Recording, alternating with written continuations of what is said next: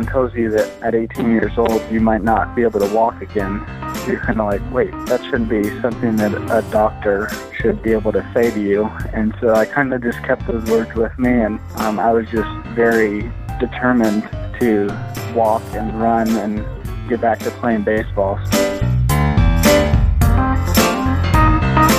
Being a non-drafted guy, you definitely have to have a little chip on your shoulder, and you kind of got to tell yourself that at times you don't belong, even though you feel like you do. You just got to tell yourself that for motivation, because there's guys that were getting hundreds of thousands or millions of dollars, and they're going to get their opportunities. But if you get those guys out, then you're getting yourself on the map. I think it would just take a couple major leaguers and all-star major leaguers to make that point that the minor league lifestyle and conditions aren't that great.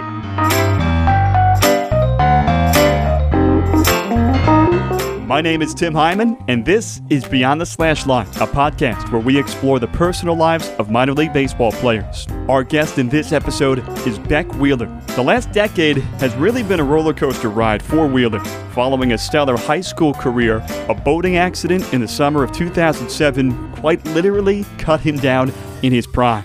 Over the next 4 years, he played with 3 different college programs and went undrafted. The Mets, though, signed him to a deal, and now he sits just one step away from the big leagues. This is Beck's story. Enjoy. This is Beyond the Slash Line. Our guest in this episode is reliever Beck Wheeler. Beck, you are joining us from Florida. You're getting a head start on spring training. How are things going? Things are going well. I'm in Port St. Lucie right now for spring training, and it's good to get down here early. And right now we're just in shorts and T-shirts, and it's very a relaxed, fun environment, but we still get our work done, so it's a good time. I want to dip into spring training in a little bit, what's involved with the daily rigors and how it all unfolds. But again, with the way this podcast is situated, we always like to get an idea of not only what you guys as players are going through currently on and off the field, but your background, your backstory. And for us, and for every guest we've had to this point, we always invite you guys to share your thoughts on your upbringing and where you came from even before maybe you started playing. So if you could do that, and you could go as long as you'd like, as a Southern California native, can you tell me a little bit of what life was like for a young Beck Wheeler? Yeah, so I was born and raised in San Diego, California, and I'm an only child, and my parents were both athletic people. My dad played college basketball his freshman year at Chico State University, and then transferred to University of California, Santa Barbara, and finished up his career playing college volleyball there. And then once he was done with some college athletics, he and my mom were into the skiing in the mountains and just daily walking, hiking, and mountain activities. And so my life growing up revolved around baseball, football, basketball, even some soccer. And obviously growing up in San Diego, we were a few miles from the beach, so every summer day was spent at the beach. My parents would, when I was old enough, 12, 13 years old, they'd drop me off in the summertime at the beach at 10 a.m. and pick me up at 5:30. And so I spent a lot of hours on the beach, either with friends or in the water, body surfing, bodyboarding, surfing, always just staying active. So I kind of got that from my parents. And then from there I went to St. Augustine High School, which is an all-boys Catholic school in San Diego, and played football my first 3 years in high school. I was on varsity as a sophomore, which was a pretty amazing accomplishment because our football program was so good. We had a lot of Division I athletes and football players come out of there, and then obviously played baseball for my 4 years in high school there. So that's kind of a high school up until the high school overview. So, Beck, we're recording this in February 2017. which means you're about 10 years removed from a near-fatal boat accident that happened June of 2007. Can you tell me what happened? And you can go as long or as short as you'd like, and what the road to recovery was for you. Yeah, so I talked about my football career in high school, and I actually didn't play my senior year of high school because I didn't want to get hurt in the football season leading up to the baseball season in the spring, to obviously open more eyes. And if you get hurt during the football season, an ACL or shoulder injury, then there goes the whole spring baseball season. So in July 9th was the date. We just a normal San Diego day with a bunch of high school kids. Some of my friends, we were out wakeboarding in Mission Bay, which is right there near SeaWorld. And it was getting a little dark. It was later in the evening, summer, and I just jumped off the boat real quick to cool off and swam around to the back of the boat, and was having a hard time getting the ladder down, and I couldn't quite get it. And the music was on because it's one of those wakeboard boats with the speakers up, and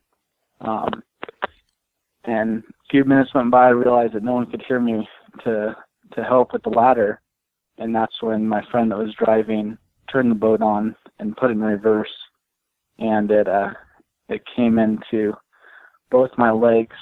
So I quickly pushed away as fast as I could and started swimming just in any direction other than the propeller. And from there, I was transported to the hospital and was going to Hawaii that Friday for a graduation present with my parents.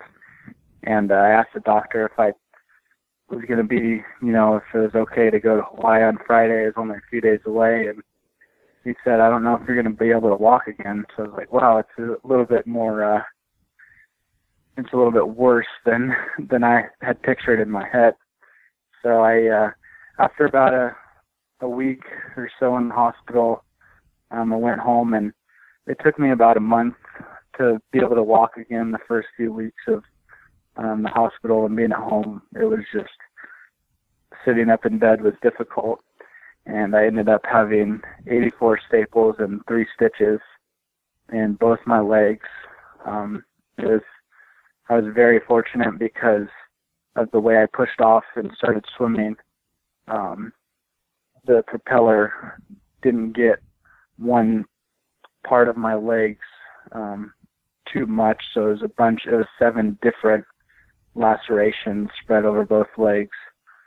So I was very fortunate that my growing up in the ocean and being a good swimmer kind of helped me get away from the propeller there.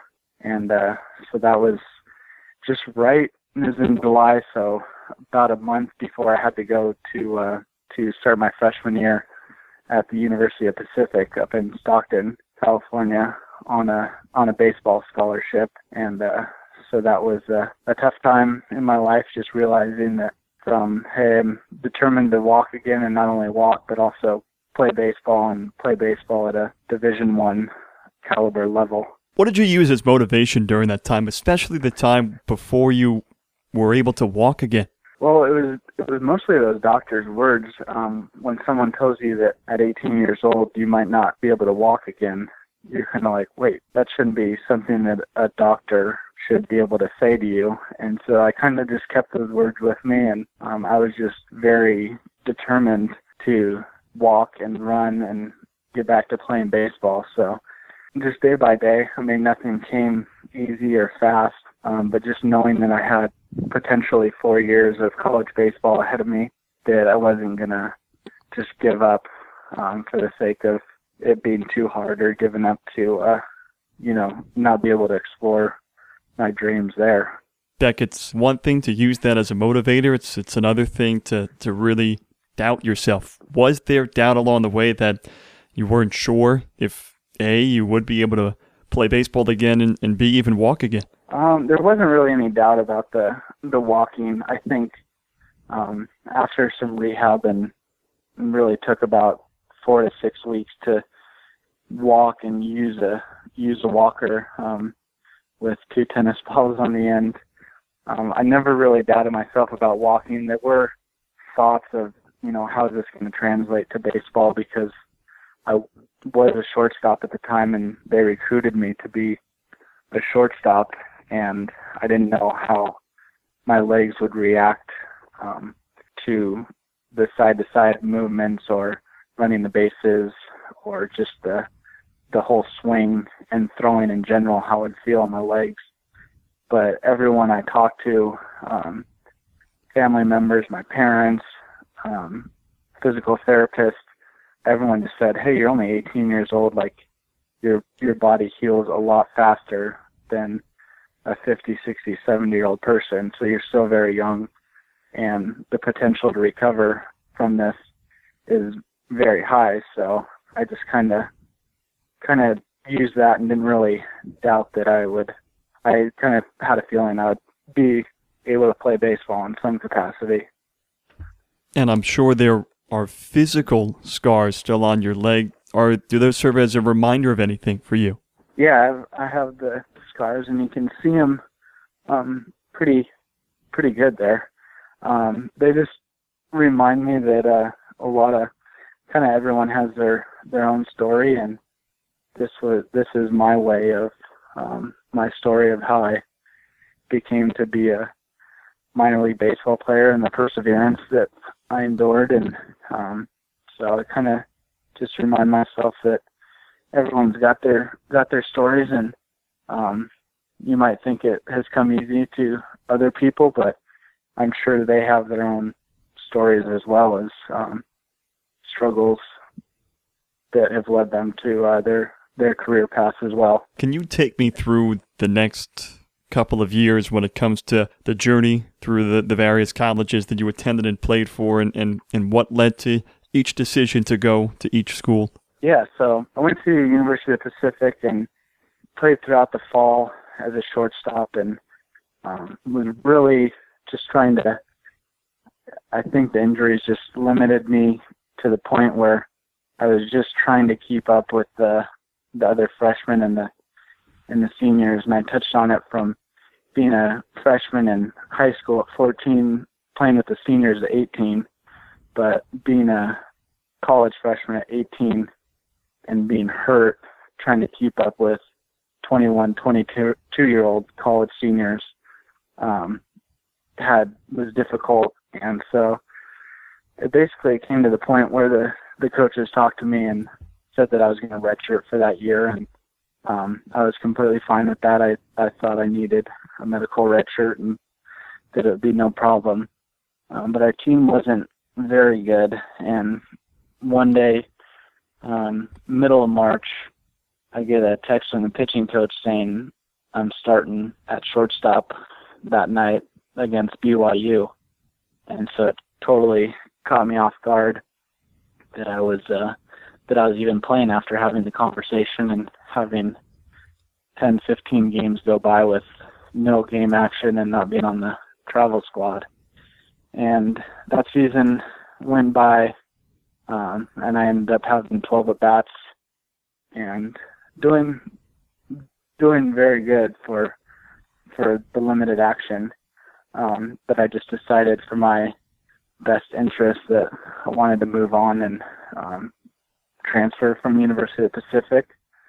And so I settled on Orange Coast College, which is a junior college in Costa Mesa, California. And I don't know what the rules are now, but at that time you couldn't transfer Division I to Division I without sitting out. You had to go to a junior college if you didn't want to waste that year of eligibility. So I went into Orange Coast College and talked to the coach, and he said, hey, just because you're coming from a Division I program, you're not an automatic starter. We have guys that were here last year that are going for the shortstop job, so I don't care that you had a scholarship to Division I school. This is a junior college program, and you gotta fight for it and earn it. And so I earned the starting job at shortstop and played my whole sophomore year. and we won the California Junior College State Championship, which is a pretty amazing feat considering how many junior colleges are in California and how many good players are in California. And we had a very good team. I think we ended up number 2 in the nations in the postseason rankings. And with my strong year there, I got another scholarship to University of California, Santa Barbara. And again, they didn't know about my accident until I was a few months in. So it was nice to be able to not have coaches worried or thinking that, hey, he's not going to be able to perform. They were judging me on what they saw and how I responded in practice and game situations, that they didn't have this injury that I had suffered in the back of my head. So after 2 years at Santa Barbara, I kind of played shortstop, third base, DH, some second base, and then in college summer ball in the summer of 2012, I went to Wisconsin Rapids to play in the Northwoods League, and it was then that our pitching coach at Santa Barbara was looking forward to the next year and said, hey, on days that we might need you, would you be willing to pitch? And so I was like, all right, well, I can, give it a shot. And summer ball is a great time to work on playing new positions or trying positions out, because teams want to win, but there's also that time for instruction or just practice to be able to try a new position out. And so I went to Wisconsin and played every infield position, and then started some pitching, and came back my senior year at Santa Barbara in the fall and started throwing more bullpens and throwing in inner squads. And then when the season rolled around, I kind of was stuck in limbo between being a pitcher or a position player, because the year before I had been a position player. So the head coach, I think, thought that I was more transitioning into a pitcher, and the pitching coach thought I was a hitter, and kind of just got stuck in limbo for a little bit, that I really didn't do either. And I kind of sat the bench after hitting 300 my junior year and was wondering why wasn't I playing either as a pitcher or a position player.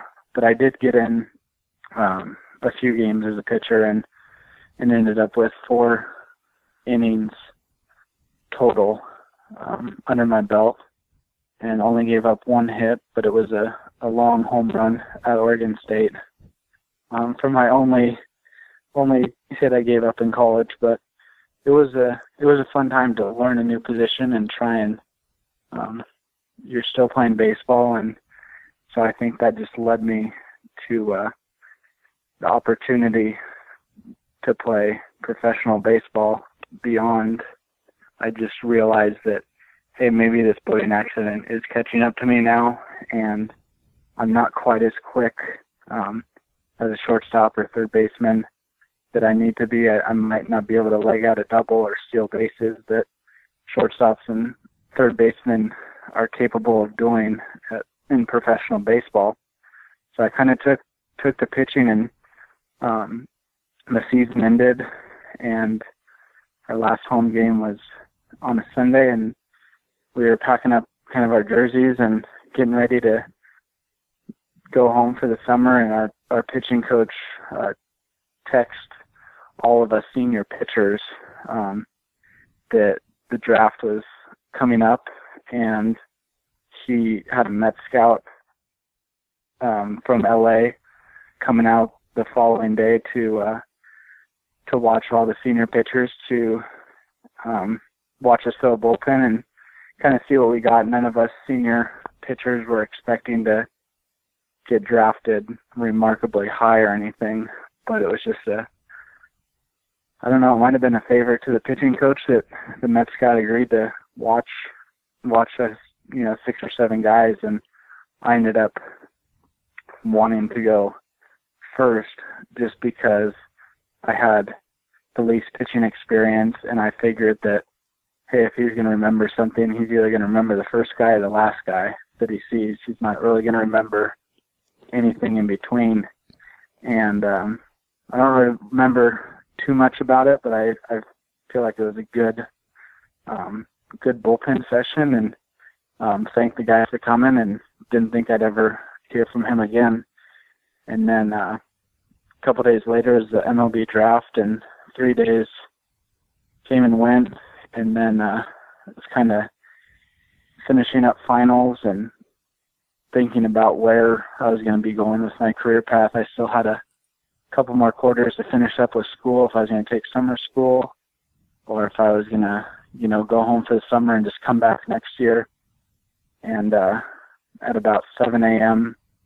on the day after the draft ended, the Met scout called me up and asked if I wanted to be a free agent, sign for $1,000 and a chance to play professional baseball. And I said, absolutely, I'm definitely willing to take it. And they even chipped in and paid for my final 2 quarters to finish up college, as well as the $1,000 signing bonus. So from one day thinking I was going to either be summer school or in summer mode to the next week I was on a plane to Port St. Lucie and in rookie ball in the Gulf Coast League in Port St. Lucie. Hypothetically, if that meeting doesn't occur, or you pitch in the middle of the pack and they don't offer you a contract, did you have another year of eligibility, and did you think that you would have a chance to put yourself on the radar maybe the following season?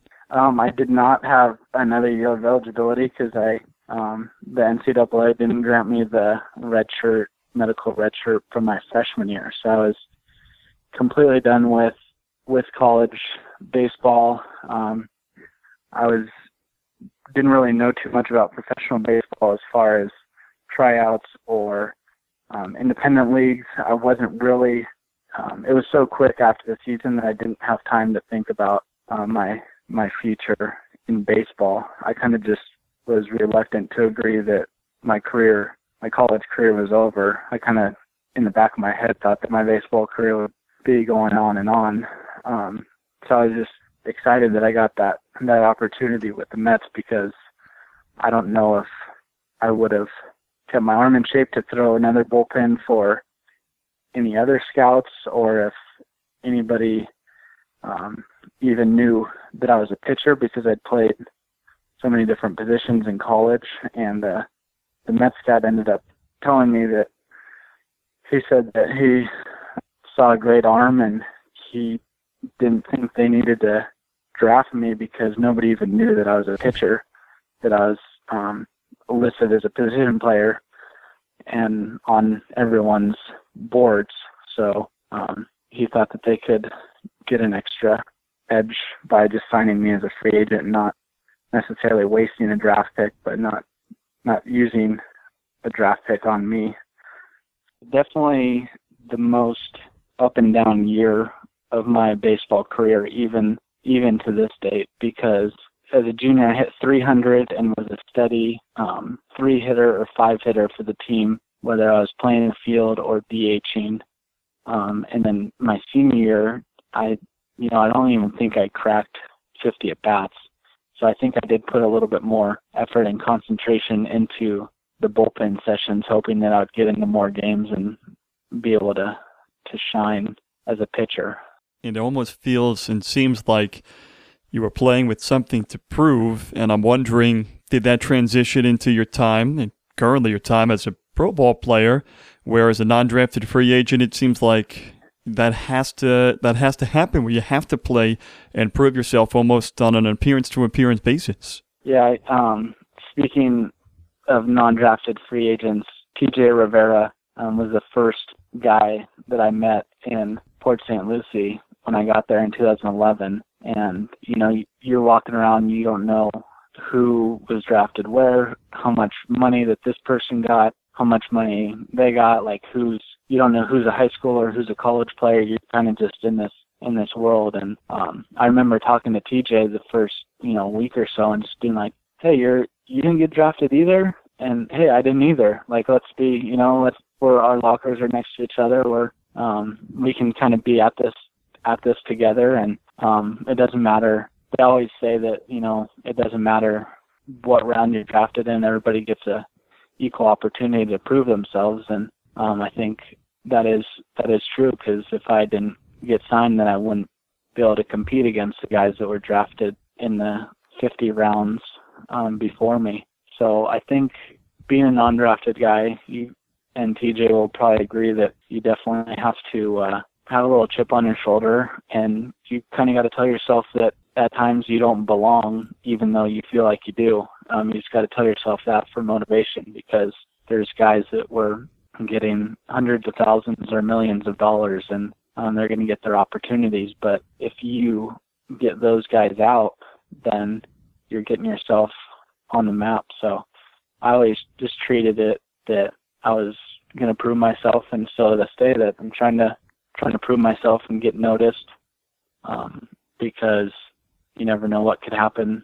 There's 29 other teams out there too, and they have scouts at games throughout the summer. So you're not just playing for the Mets, but you're also playing to show off in front of other scouts that happen to see you at any point in your career. And Beck, I think a lot of guys have that story where they spent the summer in a house or maybe a 2-bedroom apartment with 4 to 5 players, something along those lines. Have you had a situation like that where you've been in a rather unconventional living situation? Yeah, well, I mean, starting off in 2011 when I was first drafted, I think I counted, I had about 9 roommates in the 2.5 months that I was in rookie ball. I was one of the older guys, and guys kept getting promoted or hurt.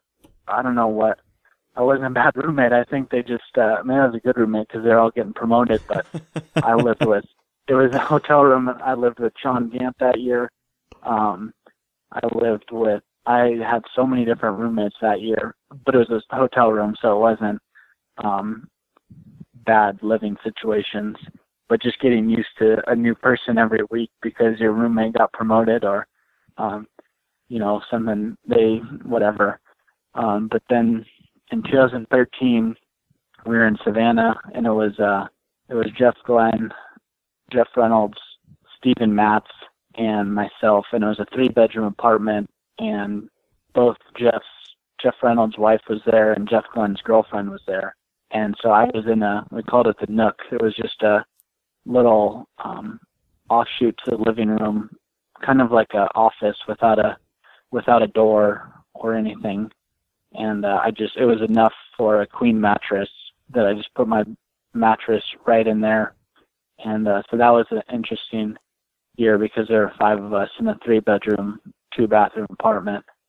And I was in the Nook. So it was fun. It was a good time, but sometimes if you don't have that privacy, if you want to go to bed early and someone's watching TV in the living room, you don't have your own room, so you can't shut your door. But there's no door to shut. Yeah, exactly. How much do situations like that and the various situations that come up when you are a pro ball player that might be out of the blue, how much does that stuff force you to learn how to get acclimated to a new situation quickly? Well, luckily I had the college education, 4 years of college, so I was working on a budget in college and always had my parents' support, but I wasn't just getting unlimited funds. So I had a good idea going into pro ball about how to budget money, and the money and the checks I was receiving in pro ball were the first checks I was getting from working any job, because before that point focus was on college and focus was on baseball. So the first 2 years in the Gulf Coast League and in Brooklyn, the Mets paid for our housing, and I don't think we would have been able to survive because our paychecks were no more than $450 after taxes. So if we had to pay for, we wouldn't have been able to. We would have been in debt. And Beck, that was $450 every 2 weeks. Was that every 2 weeks? Every 2 weeks. Every 2 weeks. Yeah. So that was, and a lot of guys they were still, the first or second year. The guys that do get signing bonuses are able to, get guacamole at Chipotle. But for the guys that sign as a senior for $1,000, the $450 every 2 weeks, you're not really living the high life.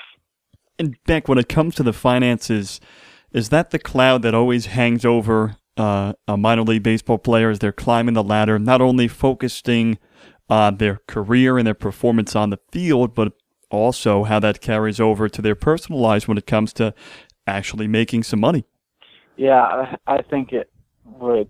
I mean, we just are barely getting by, and I don't know the stats off the top of my head, but I know it's for the amount of hours that we put in, it is definitely under minimum wage for the amount of money that we make and the amount of travel and showing up to the field early and the late nights, and we definitely, there are days where you're just towards the end of the month that you're scrapping by and trying to just eat all the food in the clubhouse because you know that you won't be able to eat another meal that night after the game, that you're already paying for the clubhouse dues, so why not just fill up? And sometimes you do have to skip the Starbucks in the morning, or you have to skip the Subway on the way to the field and just eat a peanut butter and jelly sandwich when you get to the field. So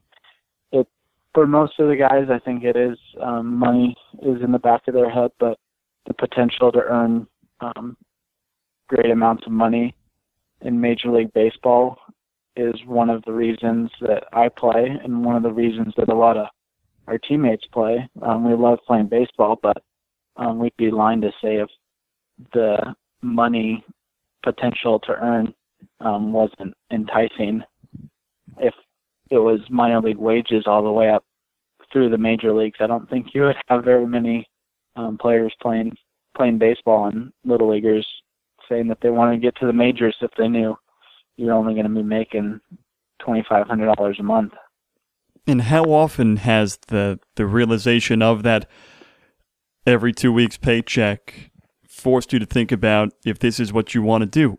It really hasn't crossed my mind at all about, I do have a college degree, and I know that there is a job waiting for me somewhere at some time in the future. But I've worked retail in the off season. This last off season, I spent as a substitute teacher in high school and elementary school, and there isn't one thing that I would rather be doing than playing baseball. So luckily, I do have the support of my parents, and if I ever really, really got into a rough spot, I know that they would help me out with money, but I try not to rely on them or even ask them for any money, because I know that this is my career decision, and so it never has really crossed my mind that I can't afford to keep playing baseball. But as I get older, I do realize that you have more expenses and more just, I don't know, it seems like groceries get more expensive when you have to pay for them rather than living at home in high school and having your parents pay for it.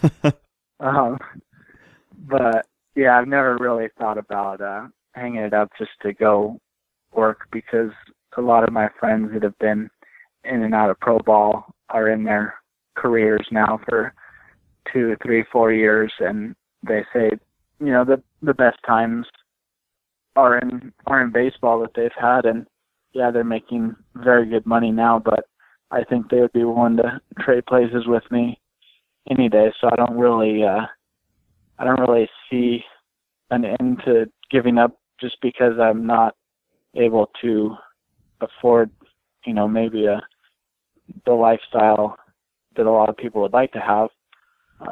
But I think that with some dedication and tenacity, maybe someday I'll be lucky enough to have a good career in the majors, and it'll all be worth it. In fact, the list of sacrifices that you guys as minor league baseball players have to make to stay afloat is long, finances being one of them. But the other is separation from family and friends, and for you in particular with a girlfriend that lives in Florida. My thought and question would be, how long did it take you to find that right balance between, maintaining your career and what you need to do to stay on the field at the highest level, while also making sure that all your relationships from your parents to your friends to your girlfriend are intact over the course of a season? Yeah, it's definitely difficult with the amount of travel and the amount of games that we play during the season.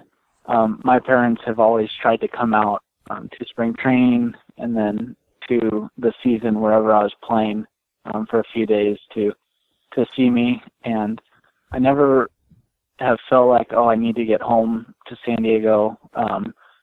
I've, since I went to college, I don't really, I'm just used to being kind of on my own and not really, don't really ever get homesick. It's nice to be home, but I don't mind leaving, San Diego. I know that'll be there at the end of the season. And then with my parents being able to visit me throughout the year, it's good to see them. But my girlfriend Samantha, she would probably tell a different story, that it's more difficult on the girlfriends than it is on the players. Sometimes we just get so wrapped up in our travel and our games that we lose sight of there's somebody back home that's not doing the traveling and not as busy, and they're also not able to visit us or be with us as much as we like. Luckily, she's a fifth grade teacher, and so she has the summers off because of her teaching schedule, and she's able to come out for weeks at a time during the season wherever I am. And then this off season, I spent the majority of my off season in the Orlando area with her. So I think that was nice, just to be able to spend time outside of baseball where I wasn't rushing to get to the field, or we weren't coming home late at night. It was just a normal schedule. So I think she will greatly miss that once the season starts. In fact, I want to talk a little bit about a player's interaction with the fans, specifically the younger fans. In their eyes, you are a pro ball player regardless of what level you're at. I'm wondering, from your perspective, do you ever get used to people asking for autographs? I feel like one of those things where, you go from being a high school player to a college player, then suddenly you put on a pro jersey and people want your autograph. They look up to you. The younger fans might idolize you. What is that like from a player's perspective? Oh, I think it's awesome. I love when people when they're polite and they ask for autographs, when it's not the rude, hey, give me a ball or give me your autograph. But the kids that are nice and polite, and even the adults that are nice and polite, I don't know if there's any players that don't enjoy signing a baseball or card for fans, because after all, that's where a lot of the money from Major League Baseball salaries comes from, is the fans in the stands. So it's awesome just being able to give back as far as autographs and just speaking with them, because I have a couple of stories.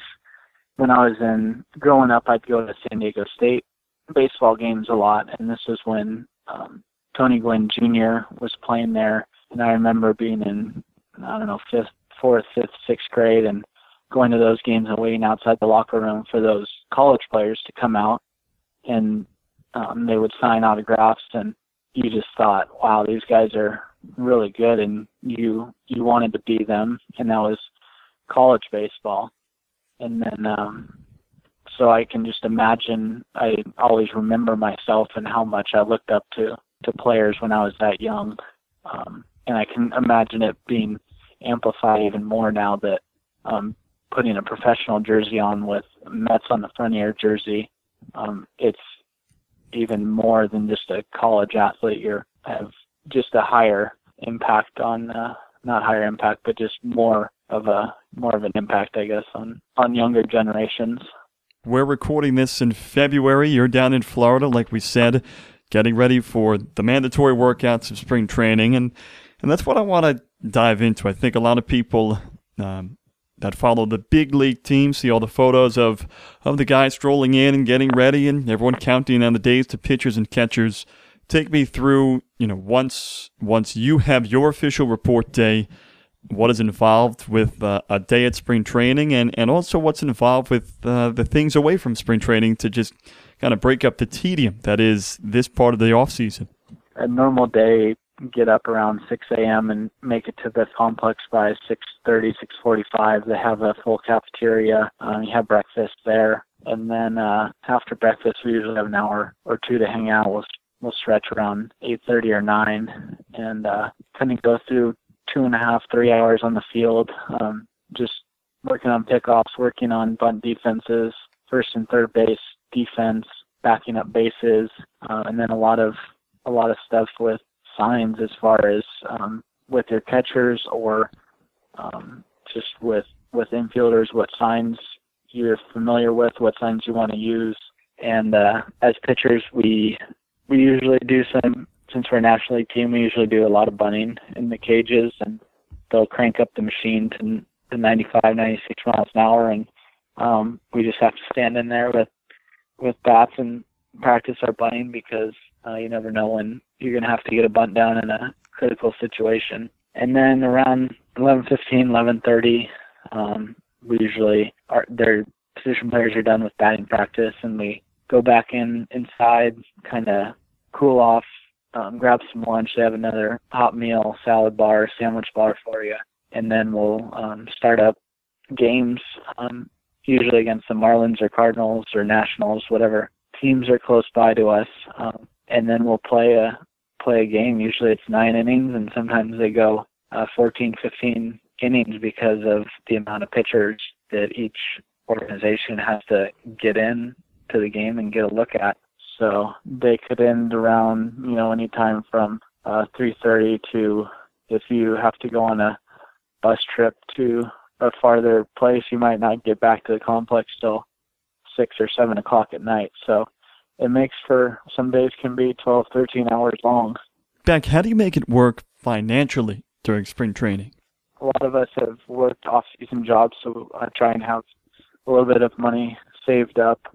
The Mets provide 3, sometimes 4 meals, depending on your travel schedule, per day at the complex.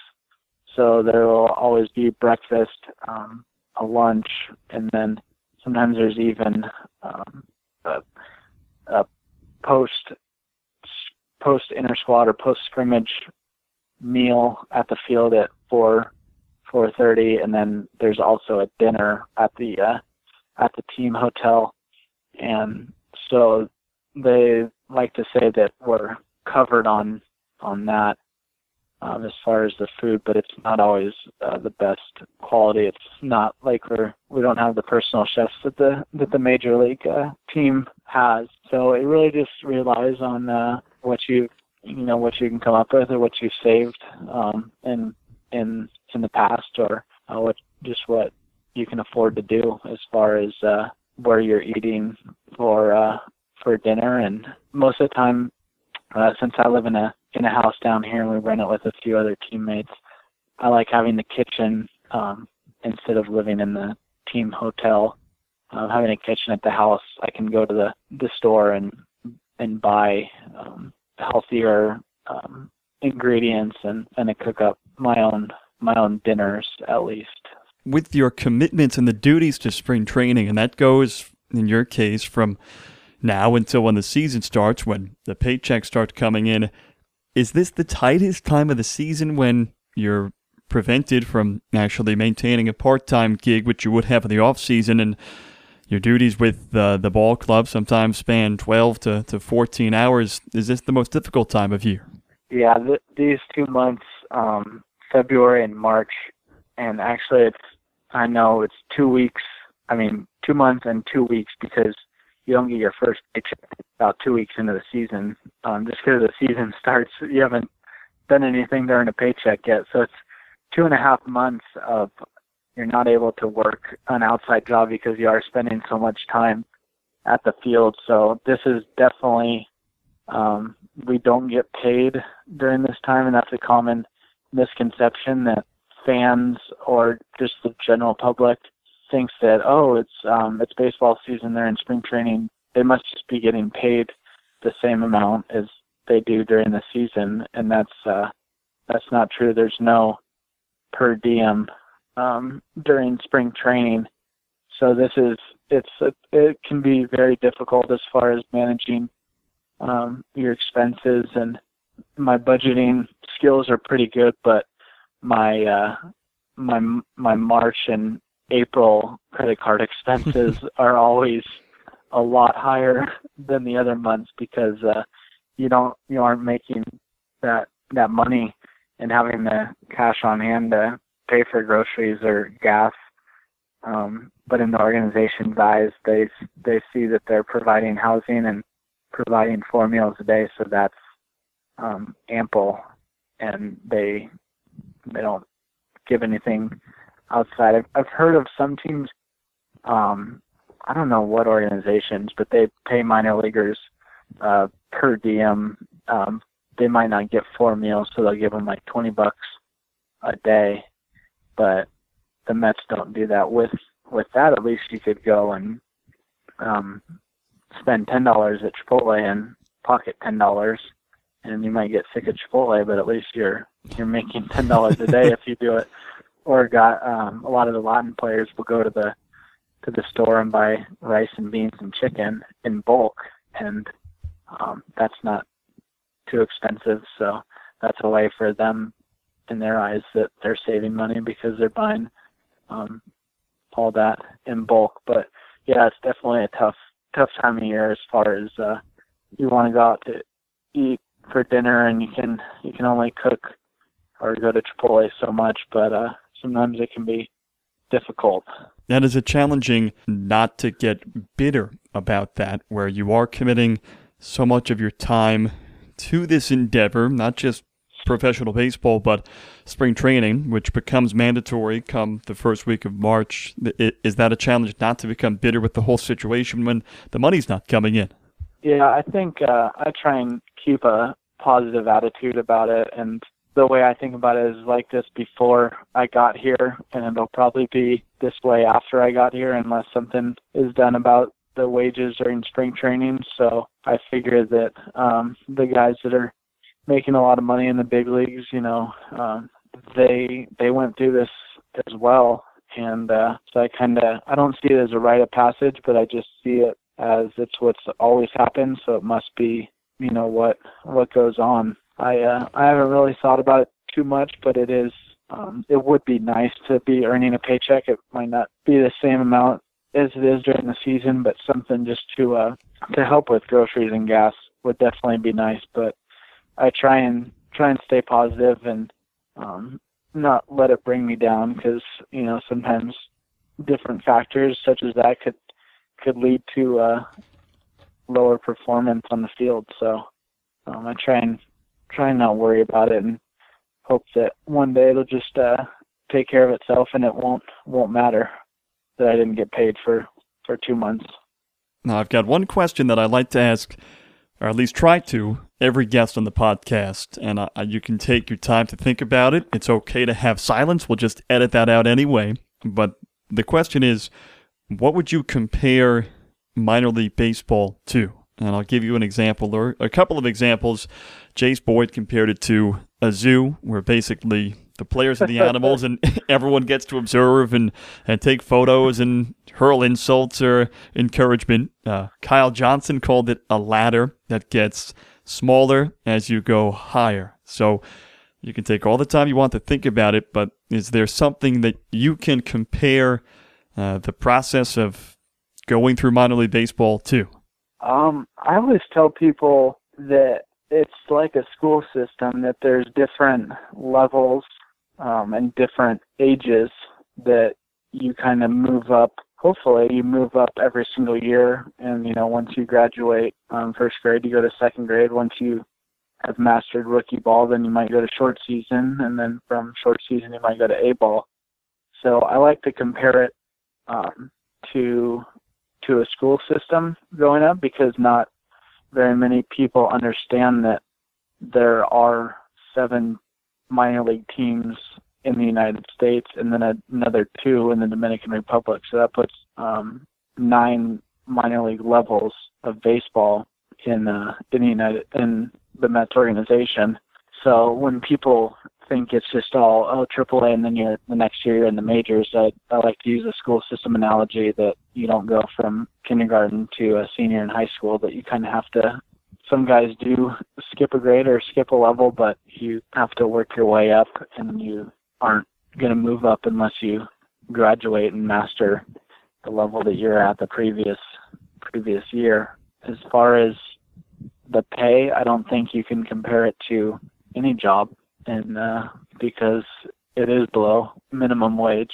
But I think if you use a school analogy, it kind of, just like in baseball, in school, the smarter kids and more dedicated kids are the ones getting good grades in high school, and the ones getting maybe academic scholarships in college, and getting better paying jobs after college. So I think it's the same with baseball, that you're moving up and you're competing against so many different people, but the level for air becomes smaller and smaller every grade you pass, or every level that you move up. And if you could change one aspect of the life of a minor league baseball player, what would that be? I'm not going to say the pay, because pay is the obvious answer here, but I'm going to go with the quality of I'm going to combine it, the quality of food that we were provided, and the hotel sleeping arrangements when we're on the road. Obviously a lot of people have heard about the pay and how it's not very substantial in minor league baseball, but for me, I'm going to go with the food and the hotels. That if some teams such as the Dodgers are moving more towards organic meals and healthier meals, I think that's very important, because this is our life, and our health is important. So the healthier they feed us, the better output they're going to get on the field, and then the more major leaguers that they're going to be able to produce, because guys will be healthier, be stronger, be faster. And then also I would definitely change the travel, road trips, in-season hotels. There's been dozens and dozens of hotels that I wouldn't wish my worst enemy to sleep in for a night, that is the norm in minor league baseball. And it's not really until AA that is a pretty, you know that you're going to get a decent hotel room. Before AA, it's definitely hit or miss, and sometimes you dread going back to cities, because you know how bad the hotels are, and it feels like the building's going to collapse on you at any given second, or just the area. Also, another thing to touch on the hotels, the area, because you don't have a car, because you have flown to a city or taken the bus, you don't have a rental car with you. So having a nice hotel with restaurant options around is a big thing, because we've stayed in a lot of nice hotels, or nice for minor league standards, but there's not a restaurant or anything, even a gas station in sight for 2 miles. So that would be another thing I'd change, is just food options around a nicer hotel. Beck, when it comes to the concerns about food and the food quality, has that been something you can bring up to the Mets organization or people in the organization? Yeah, I think it definitely has been brought up, and it has definitely improved just in my years since I've been here in 2011. I have seen a greater emphasis on health and better quality foods. But again, money comes into the factor. So when you're playing opposing teams, the visiting clubhouse managers are on a strict budget, and we pay anywhere from $5 a day at the lower levels to $15 a day. Those at the upper levels, those clubhouse managers are on a budget, and they can't afford to, they're not going to dig into their pockets to get healthier food options. They're going to buy cheaper meals in bulk, such as, pizza or big platters of lasagna or pasta that a lot of players might not want. A big stomach full of carbs at 11 o'clock after a long game. So I think if the players were paid more money than the clubhouse managers and assistants would have they could charge more and have a greater budget to work with to get better food. But as far as our home clubhouses, we are able to kind of give our likes and dislikes to the clubhouse managers of our home teams, and they kind of do what they can. But again, they have to keep not just the 25 players happy; they also have to keep the coaches happy, and the rest of the staff, the trainers, the strength coaches. And so it's a lot to please 40 or 45 people night in and night out when you're on a strict budget. So I think it definitely has gotten better, and I just hope that it just gets better quality food and healthier options from here on out. Beck, one of the themes I'm getting a feel for when it comes to the minor league life and dealing with adverse conditions, whether it's 5 people crammed into a 2-bedroom house or a bad hotel for the road team or sub-quality food, is that whenever these things are brought up, it's always met with, well, that's the way it's always been. People that came before you did this, and now you will have to deal with this. Does that get old after a while? It does get old, and you kind of look at it as far as that you would just hope that one of those players, it just takes 1 or 2 of those players that are making, like a Miguel Cabrera or a Mike Trout or a Clayton Kershaw, that are making $25, $30 million a year to say, hey, listen, I know it was bad when I was there, but players aren't. I wasn't performing at my best, and I perform better now that I'm eating better quality, better meals in the major leagues. My body feels better. I think it would just take a couple, major leaguers and all-star major leaguers to make that point that the minor league lifestyle and conditions aren't that great. But I think a lot of times what happens is they get there and they just get caught up. They don't remember. It's easy to forget what you went through.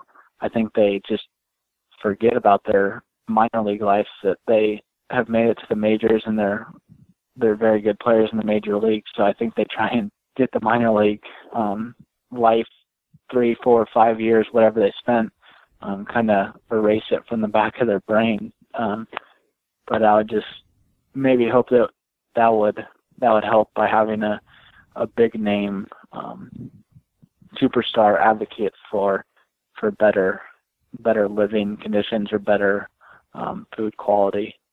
And it would only...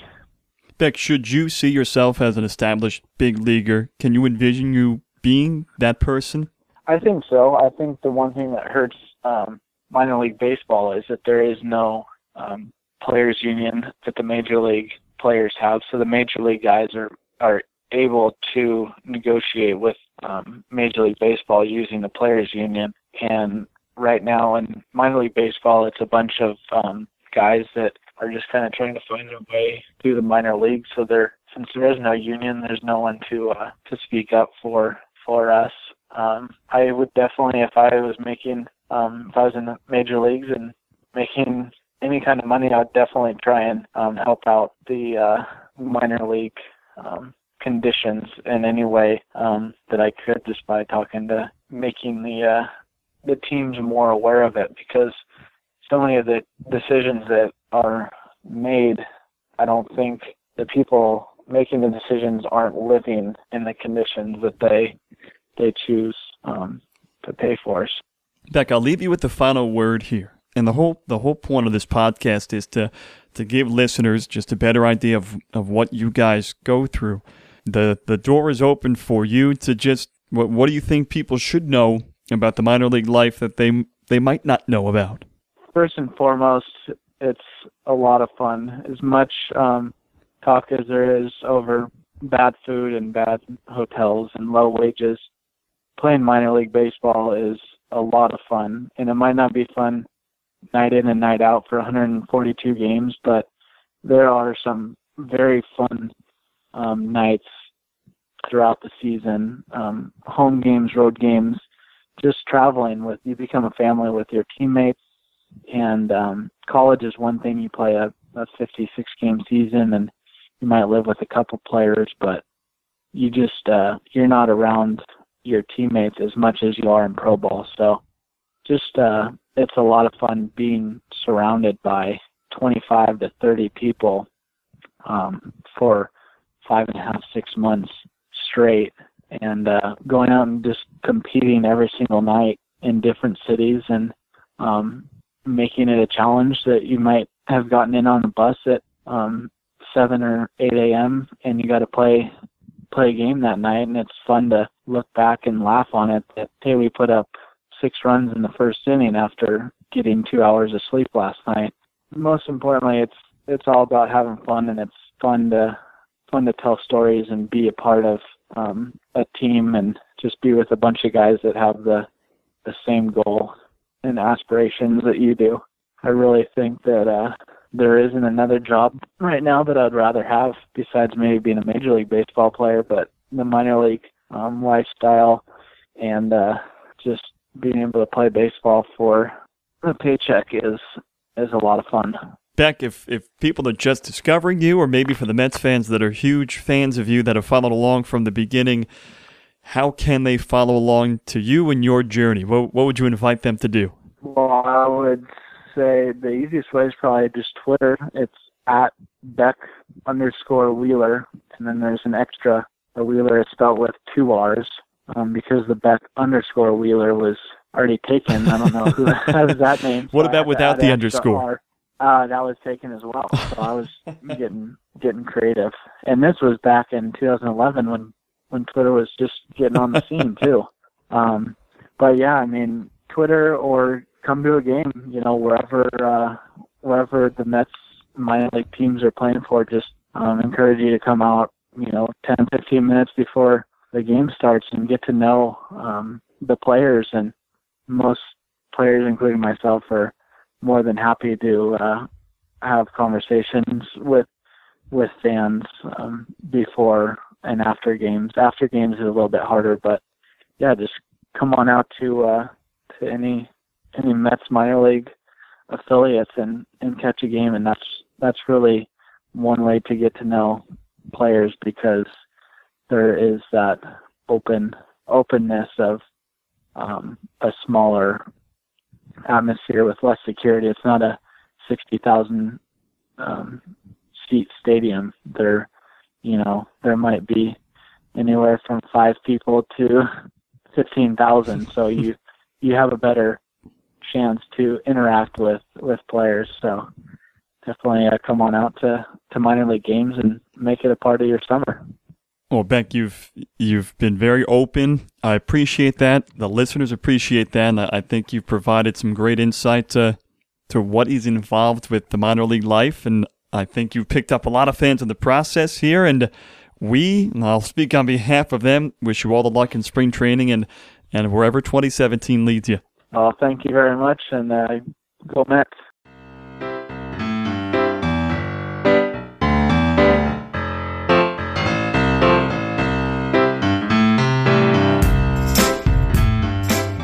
Our gratitude goes to Beck Wheeler for taking the time to share his story. Beyond the Slash Line is produced and hosted by me, Tim Hyman. Our graphics were created by the very talented Mike Passanisi. Music for this podcast comes from Ben Sound. If you're looking for royalty-free music, visit bensound.com. He has a full collection to pick from. Follow me on Twitter at Tim Hyman and follow the podcast on Twitter at Beyond the SL.